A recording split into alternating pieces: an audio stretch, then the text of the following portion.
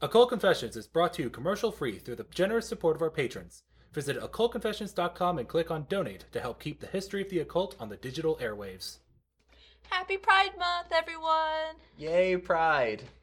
Pride!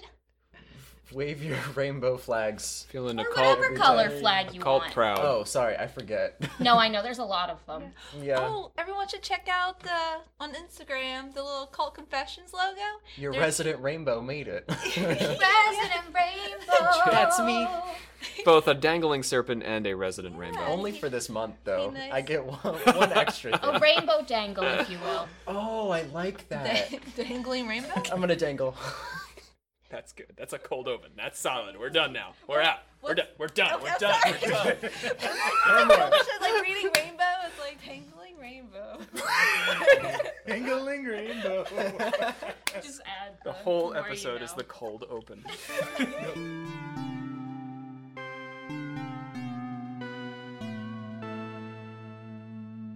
The Nazis were very publicly interested in psychological manipulation, and more privately concerned with occult manipulation. They took over Germany by fomenting racial hatred and manipulating the minds of its people to follow their political program, persuading them to commit or permit unspeakable acts. In their gradual conquest of Europe, they sought to break the spirit of the people who resisted them and bend the continent's will and purpose to their own nefarious devices. Opposing and defeating a nation possessed of both military might and capable of wielding immense psychological terror was not, in the minds of the Allied powers, purely a matter of meeting brute force with brute force. There was a mental and even a spiritual component to defeating the Nazis. The British occultist Dion Fortune understood this when she organized her Fraternity of the Inner Light to conduct what would come to be called the Magical Battle of Britain. Together, she and her fellow adepts worked to marshal the angels and sundry other supernatural forces arrayed on the inner planes to defend and embolden the psyches of the British people during the German Blitz, and to attack and dispel the dark cloud that had fallen over the German national consciousness personified by Adolf Hitler. Invoking the mythological power of King Arthur, Merlin the Magician, and Jesus Christ himself, they helped to keep Britain out of German hands, despite the Nazis' brutal efforts to bring them to submission. Wow, that took a pretty sharp turn. We went from Happy Pride Month to I don't Nazis. know. In the history of Pride, it's not too far off if you think of the gays as Britain and the non-gays as Oh, I Nazis. see what you did there. But we could just think about the gays as gays and the Nazis as Nazis, because I believe they persecuted also the hated gays. the gays. Yeah. You are absolutely right about So that. I think we're way on topic for Pride Yeah, Month we here are. in our bringing the Nazis back to attack them. I am here for this. Our Nazi hunters, our magical Nazi hunter Dion Fortune. All right, let's mention who we are. My name is Rob C. Thompson. For those of you joining us for the first time, I am the supreme hierophant of our secret order of alchemical actors and have my PhD in things occult. They're on the wall. We've seen them. Right, all I thought you were about to say your PhD is just in things. in things. In Eventually, things. that's Yeah. where this is gonna. To some extent, yeah. Olivia Littoral is our Grand Master of the Order. Me, Grand Master. She is the practical occultist to my scholarly occultist. Practical is a word. We've got our members of the Order. First, Jacob Wheatley, who we've heard from as our resident rainbow, but Yeah, only for the Just month. for this month. Okay, we'll just let that sub in. Generally, our Knight of the Dangling Serpent. I think they both apply. Shannon Landers is our Instaquisitor. Hello. And Nick Ross is joining us because we're talking World War II, and he knows things about it. Hello. He does. He was showing us videos of things buzzing and missiles and Things buzzing. So he also knows about harbingers bees. of doom. Bees and Nazis. The Nazis utilized bees, and we will also find out sea lions. Nick, did the Nazis utilize bees? I cannot deny or confirm. We, the members Oh, of the the Secret Order of Alchemical Actors, do solemnly commit ourselves to a full and honest telling of the history of the occult as far as we know it. All right, let's get to our 3 plugs for today. Plug, plug, plug! first, we're going to talk about a couple of episodes that you could look at before, or what should I say? Listen to. You can look at them. Look with your ears. Look beyond what you see. So these are in our back catalog, and they complement today's discussion. The first is our episode on Nazi occultism in Season 4, simply called The Nazi Occult. The second is actually from Season 2. Oh, you have something to say about that? No, I just like straight and to the point. Good Right, branding. I'm messing around here. The second is from Season 2. That's our Lady Magic series, and that is The Women of Wicca. Wicca. Lady There's Magic. a lot of dancing going on right now. I don't know, you said Lady in the Magic, studio. and Jacob and I were feeling something. On the stage, I should say. Okay, so we discussed Dion Fortune as a forerunner of the neo-pagan Wiccan movements. So we'll be talking about her meditation technique today, which some of you may recognize as sounding an awful lot like neo-pagan pathworking. Yeah, I know we have a lot of Wiccan listeners out there, so make that connection. Dion Fortune is like the lady answer to Gerald Gardner. She was doing this stuff before Gerald Gardner became the man of Wicca. Before it was cool. Right. All right, let's talk about sources. Plug number 2. Talking to the Gods by Susan Johnston Graff. The Magical Battle of Britain, edited by Gareth Knight. Written, of course, by Dion Fortune herself. Those are her letters. The Training and Work of an Initiate by Dion Fortune. And The Romance of Arthur, edited by James Wilhelm. Let's talk, thirdly, about Patreon. Patreon. Yeah, I just look at Olivia now because I know there's going to be a... I'm trying to mix it up, though. I feel like I always go for the same. That one felt a little more soul-y. Yeah, that's what. Yeah. Thank you. I was telling Olivia earlier, it's like we gotta like meet up one day and like harmonize her songs. So just like one day it's just gonna be like We're gonna be a I would be barbershop blown quartet away, by yeah. the next time you see us. If you randomly harmonize the Patreon riff Yeah. there, that would we'll leave blow the me away. podcast and start our own boy band. Oh. With mostly women. First of our A boy kind. band, mostly women, and Jacob. It's Pride Month. You're enough It's man Pride for Month. all of us. So we want to thank Trey Chester, who just joined our family of patrons. Thank you, Trey. Welcome. Welcome home to us. Delightful. We're waiting at your house. And Surprise. we want to encourage you, if you're thinking about it, you just can't pull the trigger, to go ahead and pull that trigger. Give us that $1 a month. Russian roulette. It's like one of those money guns. It's a $1 trigger. Like pew pew. Because there is a whole lot of fun stuff that we've been posting. Olivia and I just did our bonus feature for the Aleister Crowley episode, in which we talk about Ignacio Timothy Trebitsch Lincoln, With your baby. with my baby, who helped the Nazis from China. Your The baby? baby? No. No. Trebitsch Lincoln. Oh, right. I My was there. baby is 1 year old. The Nazis have been gone for like, She's well on how her many way. years, Nick? Like 70. Like 70 years. Trebitsch Lincoln, who became a Buddhist monk and assisted the Nazis in their quest for global domination by failing to get to Tibet. Honestly, his story is crazy, and you should definitely listen. Yeah. So for $1 a month, you can hear not only that story, but bunches of other bonus features and all kinds of nonsense. So hop on that Patreon. Let's close up the 3 plugs and get to our story for today. Plug, plug, plug. So we do it on both sides now. We gotta plug it back up. Is that inappropriate or E-rated? It's all right. We'll E-rate this one. I feel like we've already said ass or something. Let's start with Dion Fortune. We didn't do much of her biography in the last episode that we mentioned her, so I want to go ahead and give us a nice overview of Dion Fortune, what she's all about. British lady, born Violet Mary Firth on the 6th of December, 1890. That was gonna be my first question. Is that actually her name? No. Or is that the... She took the name actually from her family's motto, because she's British and fancy, and her family has a motto, which is Dio non fortuna, which means God, comma, not fortune. Okay. So, That's trusting interesting. God, Yeah. Nice. not fortune.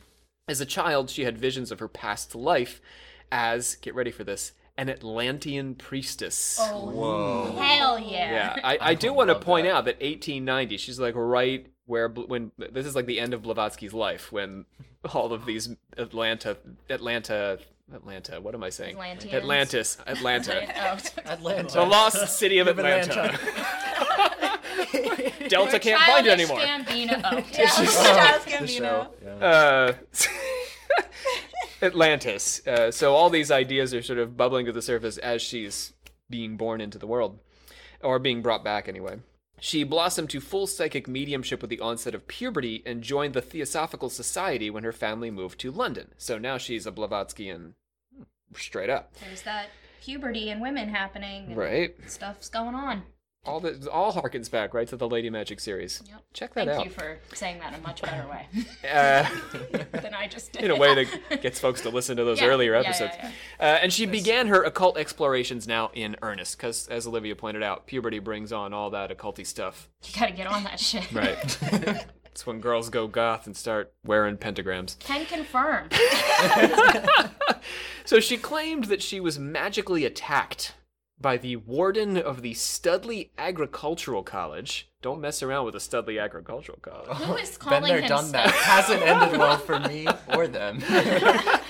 So she had a job there, and she was attacked by the warden, which led to a nervous breakdown and anxiety that was only fully relieved when she joined, get this, the Order of the Golden Dawn. There they Wow. are. You Yeah. said They're magically here. attacked. How? What does that entail? I guess she felt like there were occult forces being wielded against her to drive her crazy. Oh, okay. Yeah. Maybe it was making her sick. Nick's having a hard time buying this, I think. I just thought she was assaulted by a wand or something. Oh, he's buying it. He just saw it in more physical terms. Harry Potter came. She studied psychoanalysis when it was still an up-and-coming practice, and apprenticed with Theodore Moriarty, an occultist with a similar interest in psychology. She lived for a time in The Grange, which was a commune where she refined her practice under Moriarty's tutelage.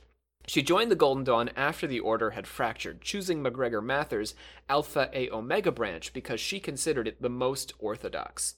She studied with the Indian occultist B.P. Wadia, but the relationship was short-lived because, we're not going to like this so much, she disagreed with him on British rule in India.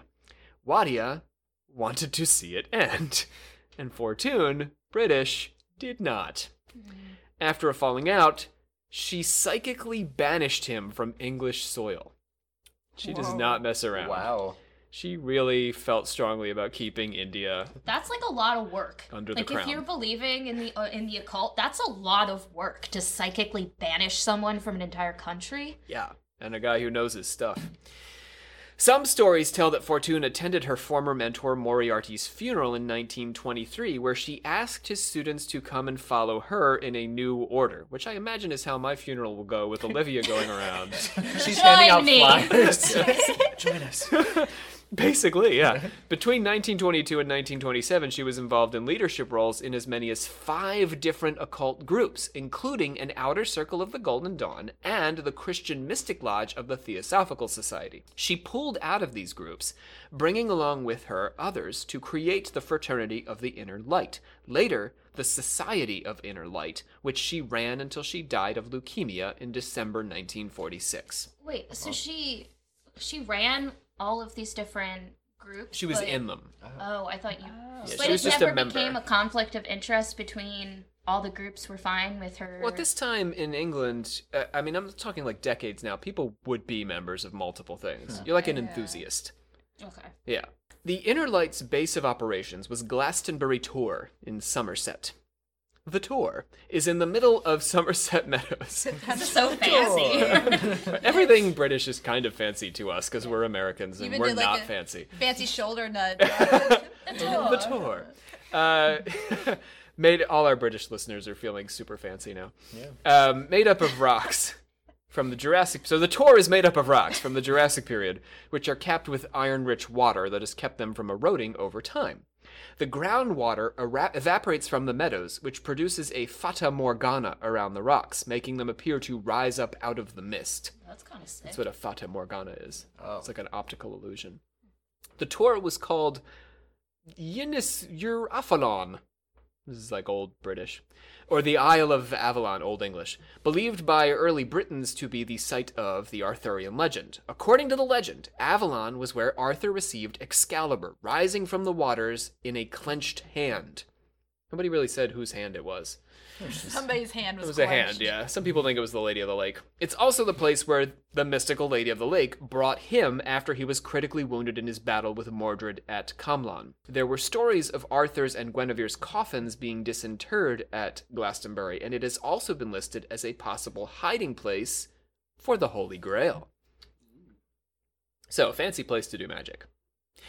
Fortune considered herself part of an unholy trinity of occultists, revealing the esoteric secrets of their orders. So it was the fact that they were telling their secrets that made her unholy. The other two in her trinity were Israel Regardi, who began publishing the Golden Dawn's secret documents in 1938, and Aleister Crowley, who just... I couldn't even make a sound because I wanted to sing a love song, but we would have been Just copyrighted. completely silent. Just think about the pottery scene with ghosts. You just had that moment Yeah. in your I head. love that picture of Aleister Crowley around you, helping you create. So, Fortune revealed these secrets initially in her book, The Mystical Kabbalah, and in The Inner Light, a publication of her Society of the Inner Light. She and Crowley carried on a warm correspondence with each other, and Fortune sent him her books and some money, because everyone who knew Crowley eventually ended up sending him money. I want to get on that level. She shared his interest in sex magic. Her book showed an interest in Tantra, specifically theories of sexual polarity, and she may have even been interested in uniting her group with Crowley's Ordo Templi Orientis, famously concerned with sex magic. Her followers believed that she continued to lead them from the inner planes for 10 years after her death. When the society decided to move on from Fortune's posthumous leadership, they burned her papers and photographs in an effort to exorcise her. Yeah, these people don't mess around. Oh, so she was like, nah, bitches, I'm gonna stay here. Yes. And they were like, you gotta go. It's been 10 years. Yeah, they let her hang for a decade. And then they... So that's what's actually going to happen when I die. Yeah, that's... We're gonna give it like a little period of. So you'll channel me to podcast me to the... It's just to gonna our be me just like listeners. talking to nothing in the middle of things. Just, Rob, shut up. Shut up, Rob. Until finally you podcast the burning of apparently my driver's license. For this reason, much of her career outside of the official book she assembled remains mysterious, as will happen to me, because they burned all her papers. So it's difficult, other than her published work, to tell what she was all about. But she published a bunch of stuff, so that's the lesson. I need to publish all of my... I'm doing it right now. Yeah. You tripped us up because we can't burn podcasts. Hooray for the digital age. With war imminent, Fortune's Fraternity of the Inner Light found themselves unable to continue their regular meetings. So now we're in World War II, talking about Fortune beginning her magical battle. So she started to distribute her letters, her weekly letter, which had initially just been reserved for senior initiates, which are the equivalent of our alchemical officers, everybody in our crew who has received a title. She's like, I'm going to give this now to everyone. So, the 15 other people who are alchemical actors, right? So now everyone in Fortune's group of any kind, whether they're at the top or at the bottom of the rung, is getting these letters. Because it's hard to leave your house and travel around England with the Nazis bombing you all the time. That makes sense. That's a little damn. Yeah. In these letters, she detailed the work of creating, developing, and maintaining a magical defense of the British Isles. Yo. On the 1st of October 1939, they gathered at 3 Queensborough Terrace in London, the site of the group's sanctuary, to begin conveying a message meant to inoculate the British group mind against the influence of demoralizing forces. Let's talk about group mind. Fortune says that all nations or races have a group soul and a group mind. The group soul is the equivalent of the subconscious feeding the conscious group mind. This is kind of what David Icke talks about.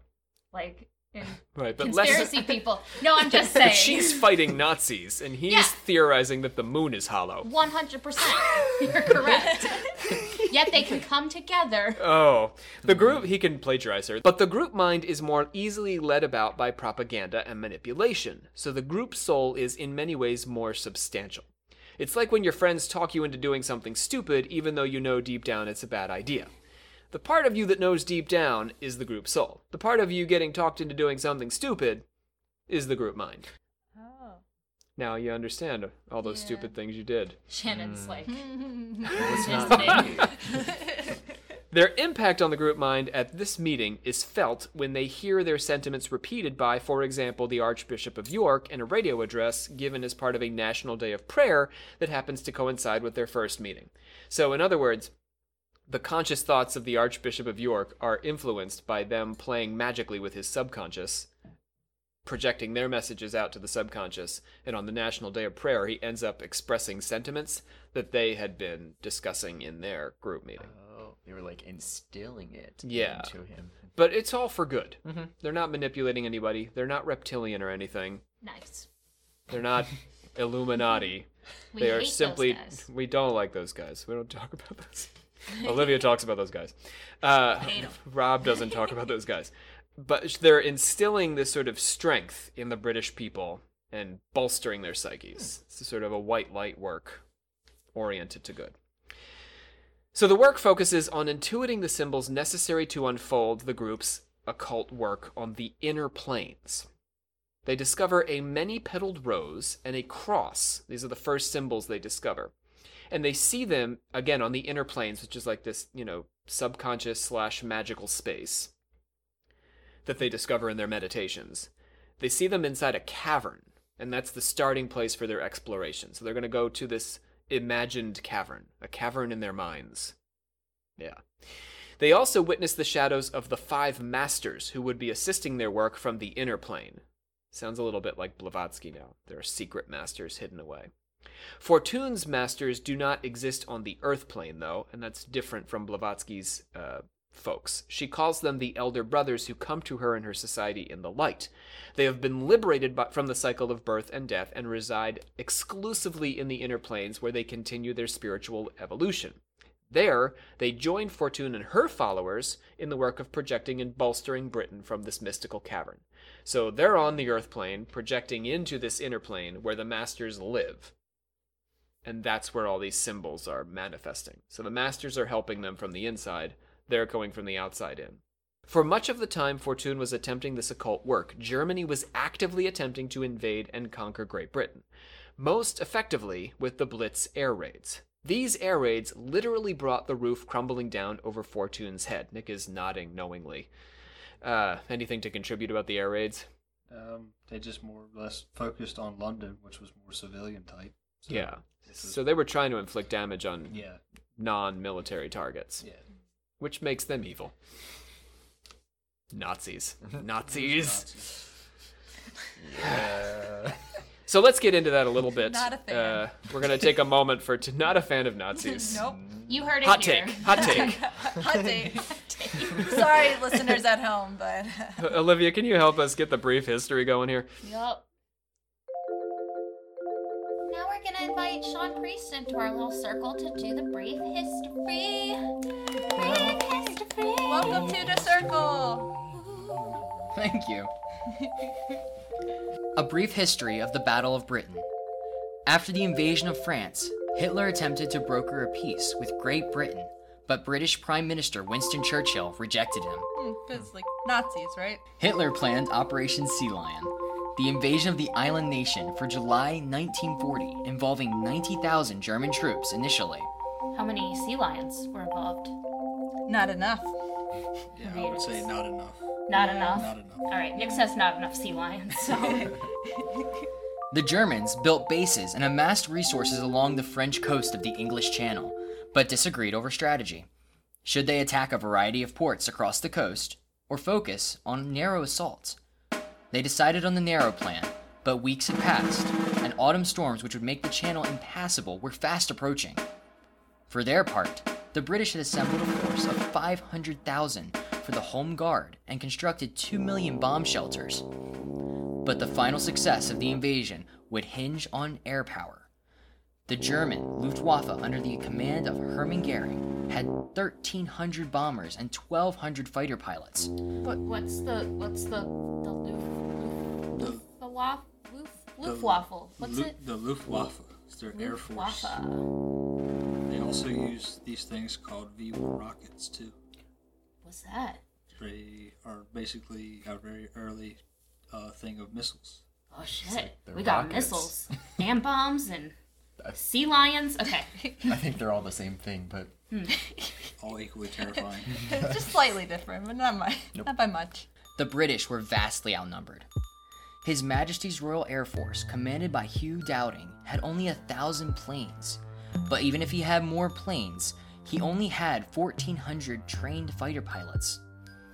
No invasion materialized, as the Luftwaffe conducted periodic bombing raids on selected targets.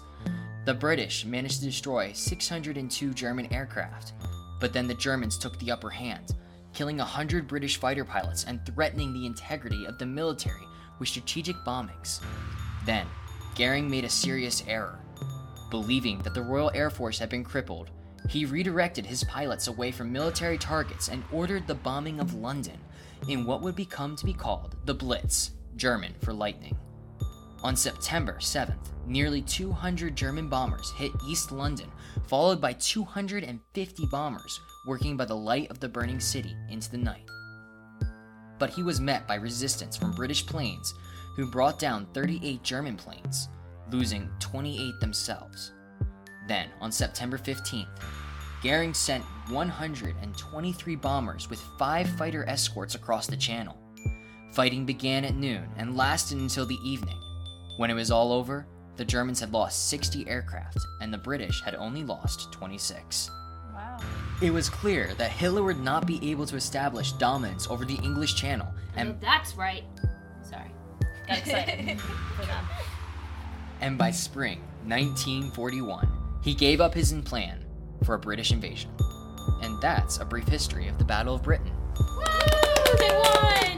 They Right. won. That's the moral here. I'm pretty sure. They did it. Yay. Woo.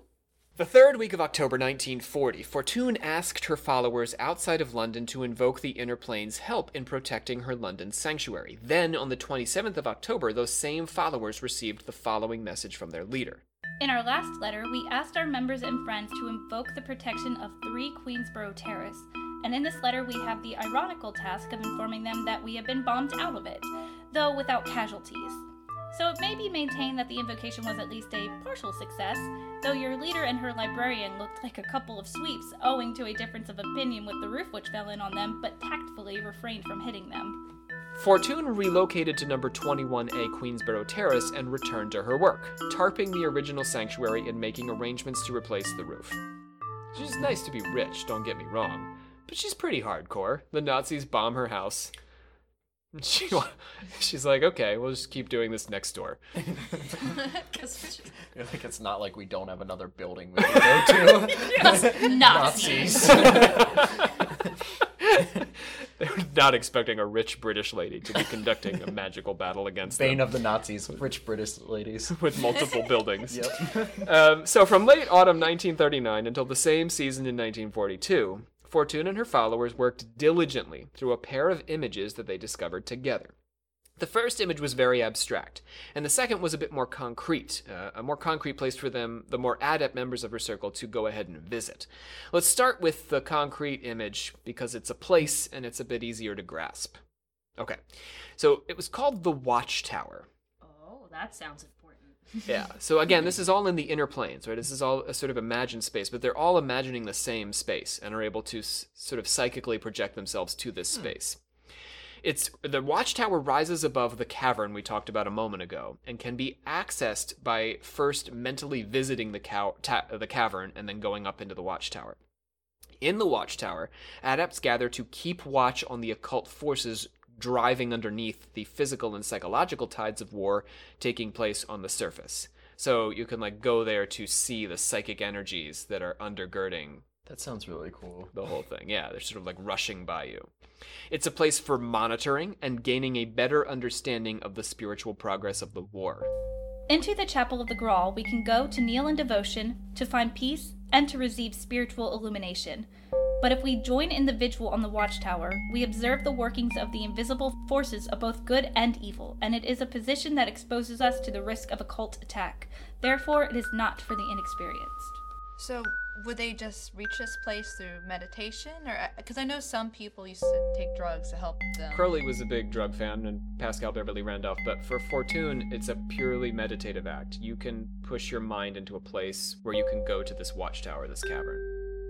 And everyone would just automatically see and go to the same watchtower? Like, it's just the same? How is it the same to everyone? That's what I don't understand. You're asking a platonic question? Does it have to be Are you the invoking Plato here? Yeah. I guess that's what I'm just like, how... If you're invoking a Neoplatonic ideal, then there is the perfect watchtower, or the correct watchtower, Yeah. that they can then visit, because it exists on this inner plane in an ideal state. So And you they're will all- all see more or less the exact same space if But- you're legitimately connecting with the inner plane. And you could Okay. like interact with each other on this plane, or Yeah, I believe so. Yeah. It's like going somewhere. You are Whoa. making that journey, yeah. I don't think they would do this simultaneously. They would try as much as possible to work at the same time, but, you know, the exigencies of the war, you might not be able to. So you could visit as you needed to, when you were able to help build and construct this. Because it's also psychic energy that's putting this together and holding it together.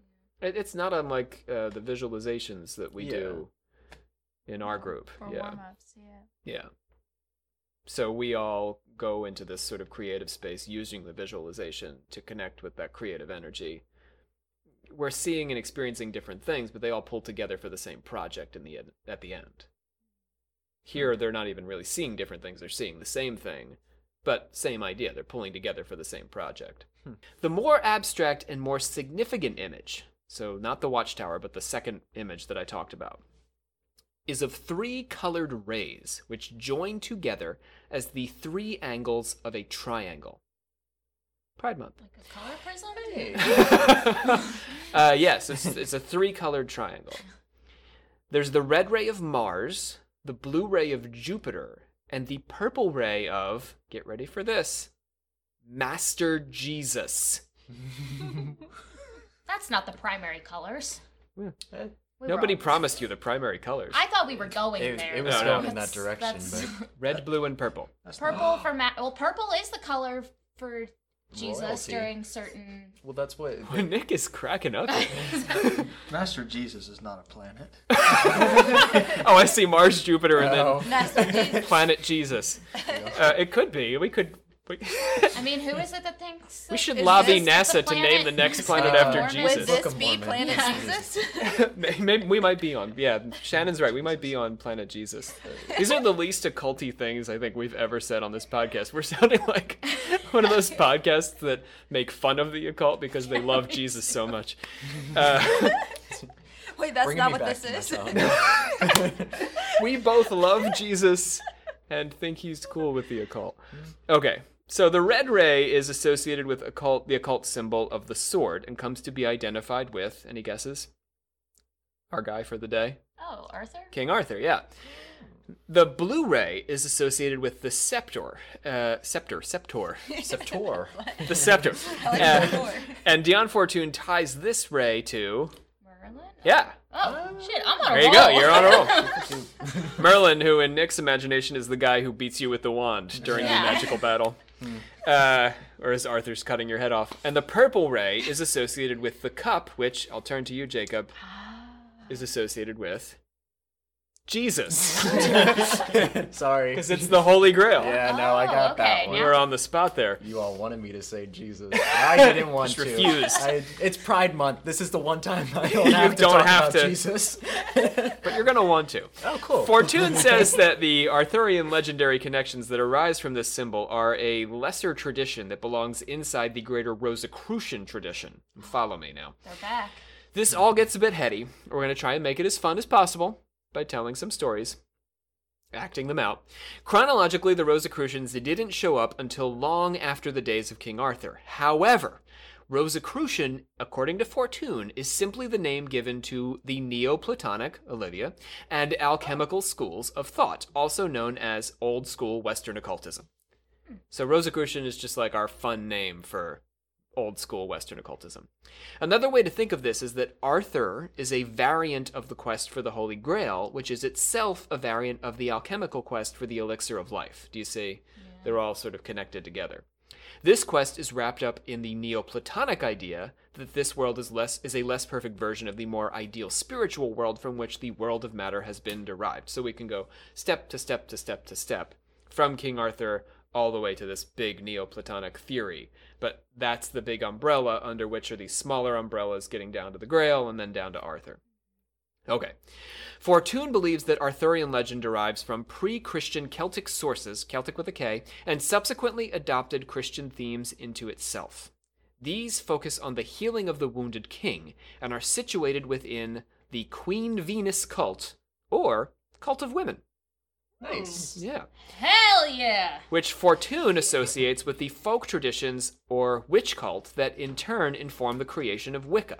That's cool. So this is how Fortune is really like a mother figure of Wicca. I don't know if she's fully given credit for this, especially in the postmodern Wiccan and witchcraft traditions, but she's kind of a major figure inspirationally. She believes that female woman power is essential to the magical Battle of Britain. We're going to get there. So there are many medieval chroniclers of Arthurian legend, as you all know.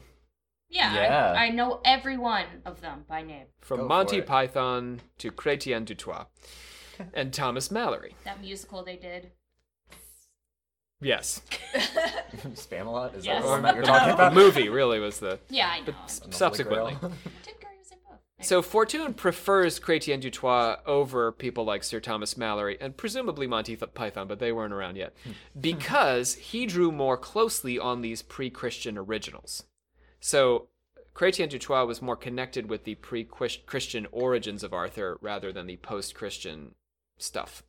So let's look at the themes of the Wounded King and the Cult of the Woman, each as their own thing. So we're gonna, guess what, my beautiful nerd listeners, we are going to go deep on Arthurian legend. Do we get to do Yay! accents while we talk? Oh, I'm no. I think we so will end up excited. doing some accents. We won't, because that would be No. annoying. No, that's what But I the I actors meant. get What to. if I'm gonna start doing an accent for the rest of the Let's put us in Just the kidding. time machine and go way back. I'm with you, nerds. I'm also an Arthur nerd. I think he's super cool. I took a He class on him in college. He's awesome. It's just, it's the whole, the legends and all the knights. Super cool. Okay, and we got way distracted by Game of Thrones. We forgot about Arthur for a while. We're sorry as a OG. people. We need to go back to Yeah. Arthur. Okay, let's start with the Wounded King. Chrétien du Troyes, French, wrote... I didn't say that. So it's about British and French traditions, but the French actually wrote a lot of Arthurian stuff. They did a lot of that work. Yeah, it's funny. mostly the French. So Chrétien du Troyes wrote an incomplete poem about the legend of Sir Percival, who was the original knight believed to have discovered the Grail. So that's a fun fact. Everyone thinks it's like some like famous knight, like Gawain or Lancelot, or even Arthur himself. But no, it's Percival. Good old Percy. Later, Lancelot's son Galahad was substituted for Percival. But the good knight was allowed to remain in Galahad's company as he discovered the Grail. So that's sort of a rewrite. But first, Percival's really the guy who gets the job done. So let's hear a bit of Du Troyes' tale of Sir Percival as interpreted by our actors. Squire, Yes, Percival. do you remember the tale I told you of when I went off to become a knight? Yes, Percival. Do you remember I said that my mother fainted? Yes, Percival. And I just left her there, prostrate in the rotten garbage, composting by the cottage gate? I should probably go back to check on her. But it's been months, Percival. Nevertheless, off we go. And Percival set out to return to his mother, who he'd left face down on the ground months before. But on the... I know, rough, right? But he's a knight. He's got grails to find, things to do. I will get you later, mother. On the way back to see his mother, because he was like, oh, my mother, right? Whoops. He came across a king fishing in a boat on a river. The king was injured. This is the Fisher King. Some story... But, like, it is. This is what he's called. He's the Fisher King.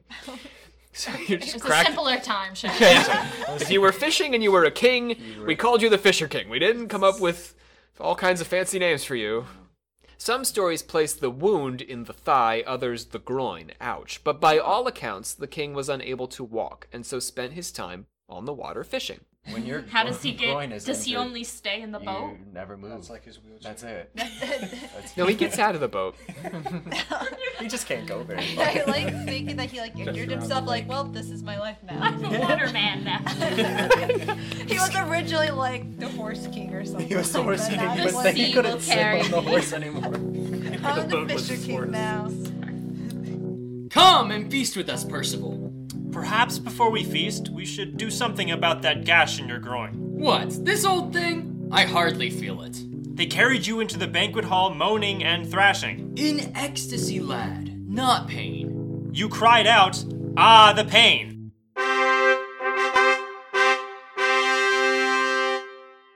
What's this? A procession. We have it every night as part of our banqueting festivities. Bring forth the young man with the bleeding lanes. Gruesome. Now the two boys with the candelabra. It was getting kind of dark in here. Now the lovely maid with the grail. Good evening, Percival. Do you have anything you'd like to ask me? Nope. Are you sure? Isn't there anything about this cup here that I'm holding? This beautiful grail that you'd like to ask me? Should I have prepared questions in advance? Maybe something to do with service or serving?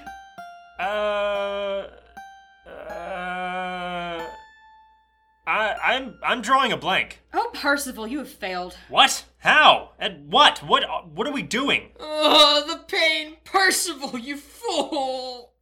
You were supposed to ask who the grail serves. What for? To heal the king. My mother always told me it's rude for a guest to ask about his host's grails. There are a variety of possible interpretations for this story. By failing to ask about the Grail, Percival fails to discover its true identity and wanders ever afterwards seeking it again. In this moment, Percival is not bold enough to speak, and so the king remains cursed. I'd say, without going too deeply into it, that the story says something about how we must realize or discover our own inner healer, our own inner Christ, in order to help others. Aww. Yeah? It's something that must be unlocked, though, through action. We have to take action. We can't wait to have that awakened within us. If we think we see the Grail, our own path to truth and self-actualization, so that's what the Grail is, your path to truth, Find your inner truth. Grail. Find your inner Grail. But if you see it, you need to ask about it, or risk losing it forever. You need to be bold and reach out for the Grail. Is that my Grail? Right. You got to do that. Is that? Oh, we gotta get it. Why would people not ask about it? Because you're afraid of achieving your own greatness, Shannon. Now we're going into Now we're becoming a self-help podcast. Yeah, we're after Joe Rogan's deal now. Because you got to join MMA and fight for your Grail.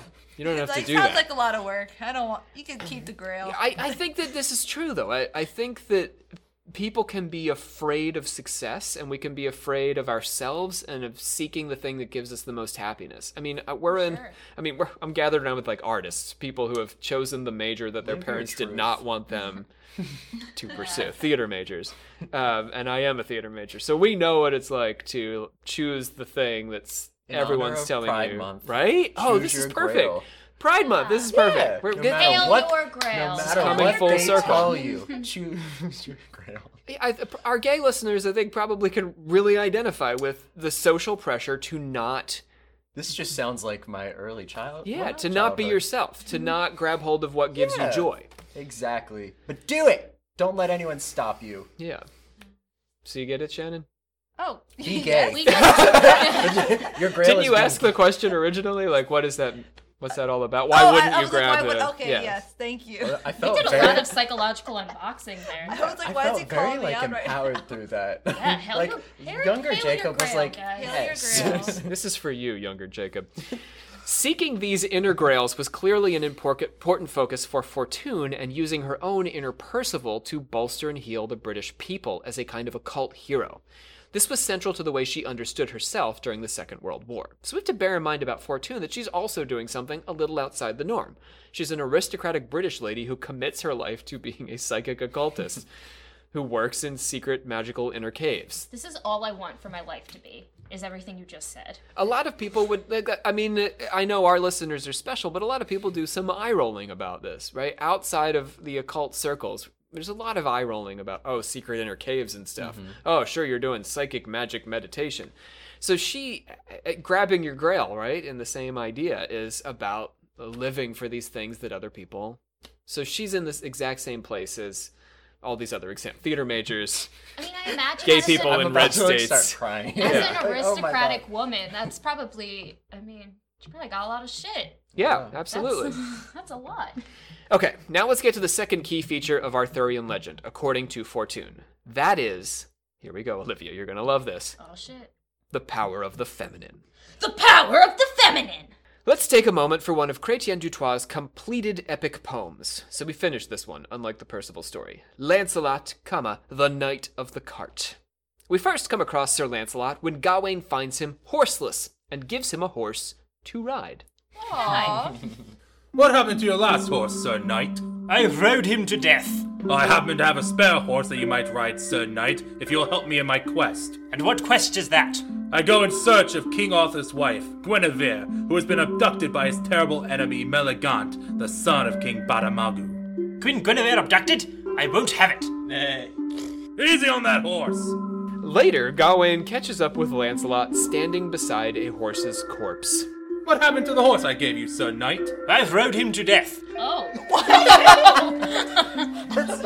Funny. I don't know why are we laughing? Because he just got it. Now he doesn't. It's dead? I'm sad. This is how I cope. Just then, a dwarf rode by driving a cart. Carts, says de Troyes, were used for transporting murderers and traitors and highway robbers and people who lost a trial by combat. To look upon a man in a cart was, and I guess you didn't die, by the way, in the trial by Sounds combat. like that biblical story. The Good Samaritan? Not Good Samaritan. Yeah, but just kind the of. Samaritan. There's biblical parallels always in the medieval tales. So to look upon a man in a cart is to look upon a man brought low, a man stripped of his titles and his honor. Lancelot, still unnamed, asked the dwarf. Dwarf, in the name of God, tell me if you've seen my lady the queen pass by this way. If you want to get into this cart I'm driving, by tomorrow you'll know what has become of the queen. And the dwarf kept driving. Lancelot hesitated 2 steps, because of all that stuff about people looking at him as a guilty man stripped of his titles and his honors, did not want to get in the cart. And then Lancelot ran to jump in the cart, so he hesitated 2 steps. I need to emphasize that, because that's going to become important later. Gawain continued on horseback, traveling along behind. They soon arrived at a fortified town, where people marveled at the knight in the cart and asked questions like, "Who's this guy in the cart? Probably a great big jerk, because he's riding in a cart." That's what people say when I go by in my cart. Like, who is that? Who's that cart jerk? How dare he? He must have lost a trial by combat. Then the most beautiful girl in the town approached them with 2 slightly less hot, but still very hot girls Okay. beside her. And they asked the dwarf why Lancelot was in the cart. But the dwarf just drove off. Okay, but like nosy though. No, like mind your business. Well, they're super hot, so people just tell them things. But 2 of them Why were is slightly Lancelot in less that hot. cart? And the dwarf just turns and walks away. Yeah, he's not Bye. having it. Not about it. After a night of feasting, they set up 3 beds. Here are 2 pretty good beds and a 3rd very good bed. You can sleep in the pretty good beds, but you cannot sleep in the very good bed since you have not proved yourself worthy. Why the hell not? A knight who rides in a cart certainly cannot ask about a very good bed. I'm sleeping in the damn bed. And Lancelot got into the very good bed against orders. At midnight, a fiery lance pierced the bed. Lancelot dodged the lance, which only grazed his side and extinguished the flames. Then he turned over and went back to sleep. That's Well, Lance, what I would do. Lancelot's used to lances. fiery lances. He's like, oh. The next morning, that's bad. That's a bad joke. The next morning, they witnessed Queen Guinevere passing on the road from the window of the banquet hall high up above. My queen! No, Lancelot! If you throw yourself from that window, you'll be smashed into 1,000 pieces below. Who cares? He's a knight who rides in a cart. Knights who ride in carts should want to die because they ride in carts. Knights in carts who sleep in fancy beds and don't get burned by fiery lances should die jumping out of windows. That's just what I think. After another series of bizarre events, Lancelot found himself fighting a battle with Meligant while the fair Guinevere watched from a tower far above. Look, Sir Lancelot, the queen watches. Wait, what are you doing? Turn back around. You've got to face the men you're fighting. I cannot take my eyes from the queen. I will fight them behind my back. But that's stupid. Why don't you just fight them from the other side so you can look at the queen and kill them forwards? Gads, why did I not think of that? Meligant was in bad shape, and King Badamagu begged for his life. What was that? King Badamagu. Finally, Maleagant surrendered Guinevere to Lancelot, but she wouldn't accept him as her rescuer. So he went away, and a rumor spread that he died, and the queen mourned him, and he did try unsuccessfully to hang himself, and he mourned the queen. And then they were brought back together again at Bademagu's castle. But why had Guinevere spurned the man who had so ardently pursued her? So if you didn't follow all the rest of that, that's really the only important question. Why did Guinevere spurn him when he spent all this time just trying to get to her? What does that mean? Spurned? Like, Yes. Turn be away. like, bye. Yeah, what do the kids say? What do the kids say when they slide into your DMs? Ghosted. And you Oh. ghosted, She and totally then you, ghosted him. yeah, yeah. By delaying for 2 steps to hop upon the cart that would bring you to your queen, you showed your unworthiness of me. I repent, dear lady. Forgive me my steps, for they were only 2. Oh, but now I forgive you. Come and meet me at yonder window tonight, but let no one see you come a-treasting with your queen, for they would think evil of us.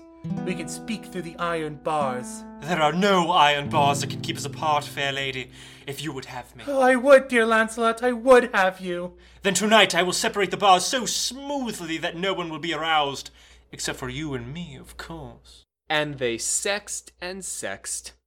The Knight of the Cart shows Lancelot subjugating his masculine prerogative, his honor, his fighting skills, and his sleeping arrangements to a woman. The code of chivalry meant elevating women to the highest possible extent. Only when Lancelot seeks penance for his hesitation can he be redeemed in Guinevere's arms, and only Lancelot, who has no mission but to love Guinevere, is worthy of sexing her. For Arthur has other concerns, being the king. The Knight of the Cart privileges the feminine in the extreme and is the true hero. Yeah, you gotta be all about the V or Get out. go home. That's right, ladies. This is, I'm playing this Thanks, episode for Jacob. Corinne as soon as she's old enough to bring a boyfriend home. Yeah. I mean, she's here as we're recording. Yes, she is. Maybe. Remember this. Christ power for Fortune is Grail power, and Grail power is female. Yeah. If you think about the cup, right? Yeah. The cup is a feminine symbol because it's a vessel. And this is why she believes that an overly masculine Germany, raging its way all over Europe, tearing the place up, needs a strong dose of Christianity. Grail power, woman power, because these all connect. So she's a Christian occultist in some way. Fortune does not believe in using occult power to attack and destroy Germany's leaders because no one, she says, is inherently evil. Even Hitler. Aw. Wow. That mustache. Shannon's like, that's some compassion, isn't it?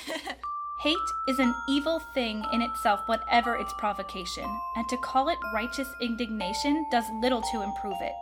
We look to see a regenerated Germany rise up in strength and greatness as well as goodwill and peace. On this great earth of ours, there is room for all if they will only cooperate. The Germans are suffering from an accumulation of evil thought forms that have gathered up over time in their group mind and are now leading them around in the form of Hitler. These go all the way back to the dawn of German history. Adolf Hitler tapped into these evil thought forms to manipulate the Germans' collective subconscious. But a national hero like Winston Churchill could do the same for more benevolent purposes for the British and Europe as a whole. Since the problem rests in the subconscious, the solution must be sought at a subconscious level using the imagination, which is the key to Fortune's meditative technique. Trying to persuade the Germans consciously of this would be a waste of time, since the group mind is poisoned to the point of insanity. For Fortune, the answer is to bring the power of Christ to bear on the internal spiritual condition of the Germans, and so disperse the evil forces haunting them. Fortune was both a Christian, as I mentioned, and a pagan mystic. She believed Jesus was one of the masters of the inner light, and that all world religions were equal from an occult perspective. Christ figured prominently in the discoveries she made on the inner plane, related to countering Germany in her magical battle. Regular listeners will recall an important segment of Germany's occult roots was anti-Christian, and Hitler persecuted Christians. Nick's nodding along here. Persecuted a lot of people, and them being one of them. Yeah, they were just in the mix. Yeah. Namely, he persecuted the Catholics and the Jehovah's Witnesses. that Hitler also sought to recast Jesus as an Aryan rather than a Jew. Because it's awkward, right? That underlying, like... That puts a damn. Yeah. Complementing Hitler's anti-Christianity was actual occultism being practiced by his second-in-command, Heinrich Himmler, with his obsession with the Knights of the Round Table, Castle at Wewelsburg, and Totenkopf rings covered in runes. Himmler had his own round table and imagined his SS as an order of Teutonic knights, not unlike Arthur's questing round table. That's so extra, though, to do that, like, now. You know? Fortune had good reason to claim Arthur on behalf of the British. She was sort of reclaiming him. So, the question that lingers for us after all this, do you guys follow all that? Yeah. Any questions about the logic of this? No, the whole time, I guess, the reason why I said the David Icke thing is because to me, this is such a, like, better, like, I don't know why he took it and he made it way more... complicated than it and needs kind to of, be? like, just automatically dark. Like, this has, like, the capability of being good and bad, that, like... Yeah, it's a neutral force. Yeah, and that aligns so much more with, like, a pagan, like, mindset that, to me, that makes just sense. Yeah. There are these interplanes, and your national interplane can go off the rails, and our world interplane can go off the rails, but we can do psychic work to pull it back together. And imagination is the best way to do anything. And really, here it was a masculine anti-Christian off the rails, so the remedy is a feminine Christian force. I'm really on board with her whole, like, thinking. Yeah. I don't know. Yeah, I love her. Yeah, she's pretty cool. We're going to do a special Patreon bonus is going to be about Fortune's, one of her books, Rites of the Initiate. Cool. Okay, so was the magical Battle of Britain a success, or was it an illusion? The British did win the war. So, Insert the "you got me there" meme. You got me there. All right, that's it for Dion Fortune. Let's get to our order of confessors, shall we? So we've had a few. Actually, I've got 3 today, all on different platforms. I believe that is a few. 3 Yes, that is a definition of a few. We'll start with Cadu1123. Much ado about Cadu. Ah, he says we are doing amazing. Ah. Finds us knowledgeable and fun. Ooh. It's a tough combination. Mm-hmm. All right, let's get to the next one here. Thank you, Cadu. And over on CastBox, we have a review from Mo Louvre. Wait, just what? to let you play with that for a minute, Jacob. Louvre. Mo Louvre. I want to go to the Louvre. That was a stretch, but... Go Louvre. Go Louvre. Mo Louvre. She fed us a bunch of stars. Much appreciated, Mo Louvre. And then Gino. Just Gino. Gino, as is, I think that's Gino's actual name. Gino. I don't...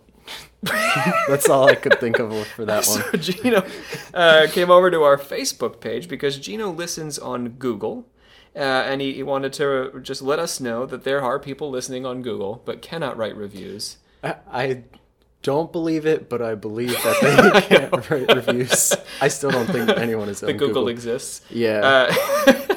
But yeah, I know we've got subscribers over there, and Gino actually talks to us on Instagram sometimes. So does he? We know of Gino by other terms, yeah. But he, of course, wanted to tell us that we're doing a great job, of course. Obviously, but duh. he can't say so on Google, so Facebook is it. Okay, so this is the first, this is kind of a first for us, and it kind of feels like, I don't know, well, we've arrived in a certain way. We have some emails requesting corrections. Yeah, wow, we've done it. That means we made it kind of low-key, right? Yeah, it's a podcast that covers volumes and volumes of information and doesn't just sort of screw around. Corrections are, like, I've been waiting for these. People are listening to correct. I'm delighted. So we've got 2, one that I can sort of address directly, the other one that I can't address directly because it's just a little bit too complicated. But first we have Darren from, he's British. One of our British listeners. Oh, Jacob is already delighted by Darren. I love it. So we mentioned one of our scholarly sources. I do have to say, as a scholar, I use scholarly sources to back up all the things we say on the podcast. PhD. However, that doesn't mean that these scholars have a full picture, and sometimes when we're looking at the broad picture, we miss the details. In this instance, we did say during our Livonian werewolf episode, the beginning of our warfare series, so we're right on topic here, that there aren't any British werewolves, or there aren't many of them. Oh. There isn't a tradition of them Yes. because the wolves were eradicated from England. Is Now- Darren a British werewolf? No! Oh, okay. I mean, I don't know. I can't actually speak for Darren here. He did not say whether or not he was a werewolf in his post. However, he would like us to look into the Lincolnshire and Yorkshire werewolves. Oh. So even though there wasn't a broad tradition of werewolfism, Darren's right to point out that there are certainly stories, folklore, and myths in particular areas of werewolves. So I'm actually looking forward to doing a bit of research on these, and maybe we'll bring them to bear on a future episode. American Werewolf in London? Nah, man. Lincolnshire werewolf in Yorkshire. Nice. TM. Our next correction is a bit bigger, and I can't get into it in depth here because it's from an episode quite a while ago, our Maggie Fox episode. Oh, wow. Yeah. Back. So Savannah is actually lingering in the background here, and she'll be delighted when I say that we have listeners from the LDS Church. What? Are you serious? Yes, Oh yes. My God. So we want to give a shout out to Bryce, who wrote to us about our Maggie Fox episode. We did a sort of thumbnail sketch of Mormonism in that episode, which I just barely recall doing. But it was part of our brief history. I went back and read. I don't even remember talking it's been about such that a in while. that episode. And so naturally, the LDS perspective on Joseph Smith is going to differ from scholarly perspectives on Joseph Smith. But we also were sort of talking in very broad terms. I think that some of the details we could certainly work out. I believe Joseph Smith died in Carthage as the folks were trying to break into the jail to get him. And I think we said he died in Nauvoo. I'm not sure if we were clear that people were trying to break into the jail, for example. But there's several different things. And I'll probably just go back and do a little addendum on the episode that mentions the LDS Church's perspective. And this is what I want to say about this. A couple of things. If you're a believer in any of the traditions that we talk about, we know and honor and respect your perspective on these things, and we don't want to take it away, and we don't actually want to dispute it in any way. Because, as Bryce actually points out in his message, and as we say on almost every episode, we cannot know the mind of God in any way, and fundamentalists who claim to from any tradition are generally the people we're arguing with. That's right, baby. Baby Corinne has things to say. Always in the order of confessors, she suddenly has things to say. She's a confessor. She's a confessor. Born a confessor. So, origin stories are complicated. We're going to, when we do our Jesus of Nazareth episode, which is coming up. The ultimate origin story. We're about to, when we close up Warfare, we're going to move into the healing, our series on healing. We're going to talk about exorcism and demonology and Jesus and shamans and all this sort of fun stuff. But the Christian origin story is complicated because there's a lot of motivation to paint the founder in a certain light. Yes, that's the whole premise, is raising him as the greater among us. Right. So scholars, I think, can take the opposite tactic and try to tear the founder down. So I actually don't think that either perspective is the best way to go. It's really somewhere in the middle. Yeah. So that's to say, if you are a believer and we haven't represented your perspective in any episode, please write us. We will be happy to bring it in either to an order of confessors or to an addendum, because as an ethnographer and someone who's worked with believers of various stripes, I want to make that part of the conversation that we're having, and we certainly don't have any Mormons in the crowd here, but we can't have people from every I wish we did have tradition. a Mormon. It would be least one. Savannah. Convert already, Savannah. You like the musical. I have no discipline. I cannot be a Mormon. Like, Mormons have so much discipline and control over their lives, and that is not me. I just can't do it. I know a lot about their religion. I find it very interesting, but... All right, Olivia, bring us on home. We hereby adjourn and declare closed this meeting of the Secret Order of Alchemical Actors till such a time as we get together and do it again. We were joined today. Our alchemical actor team did both of our scenes for us, and that was Brandon Walls, who has actually been sitting as our sound engineer. He's been hiding for in the background. In case I needed to hold the baby, who likes to grab the headphones off of my ears. We had John Cook doing Lancelot, and Percival did both of our knights. We had Bree Littoral as the girl, couple times over, and Sean Priest covering a bunch of characters for us. So those four characters brought us a bunch of characters. Savannah Verrett played the role of Dion Fortune, and joining us in the circle, we have Shannon Landers, our Instaquisitor. Bye, guys. Jacob Wheatley, our dangling rainbow. Close enough. Happy Pride, everyone. Nick Ross, World War II man. Bye-bye. Wait, World War II man? Yeah, I just thought it was funny. The next superhero from Marvel. Cannot wait. Isn't that just Captain America? Pretty much. But this guy just like knows about World War II. That's his superpower. He schools you in World War II. He'll take you down a couple notches. And he reenacts. Yeah. Yeah, that's World War II man. I can't wait to meet him. I mean, we have him right here. He's right here. He's sitting in and the front. Olivia Literal, our Grandmaster. Don't hang witches, because that happened today. Yes. You want to remind us of our history? Today's the day the Salem witch trials started, because Bridget Bishop was hung.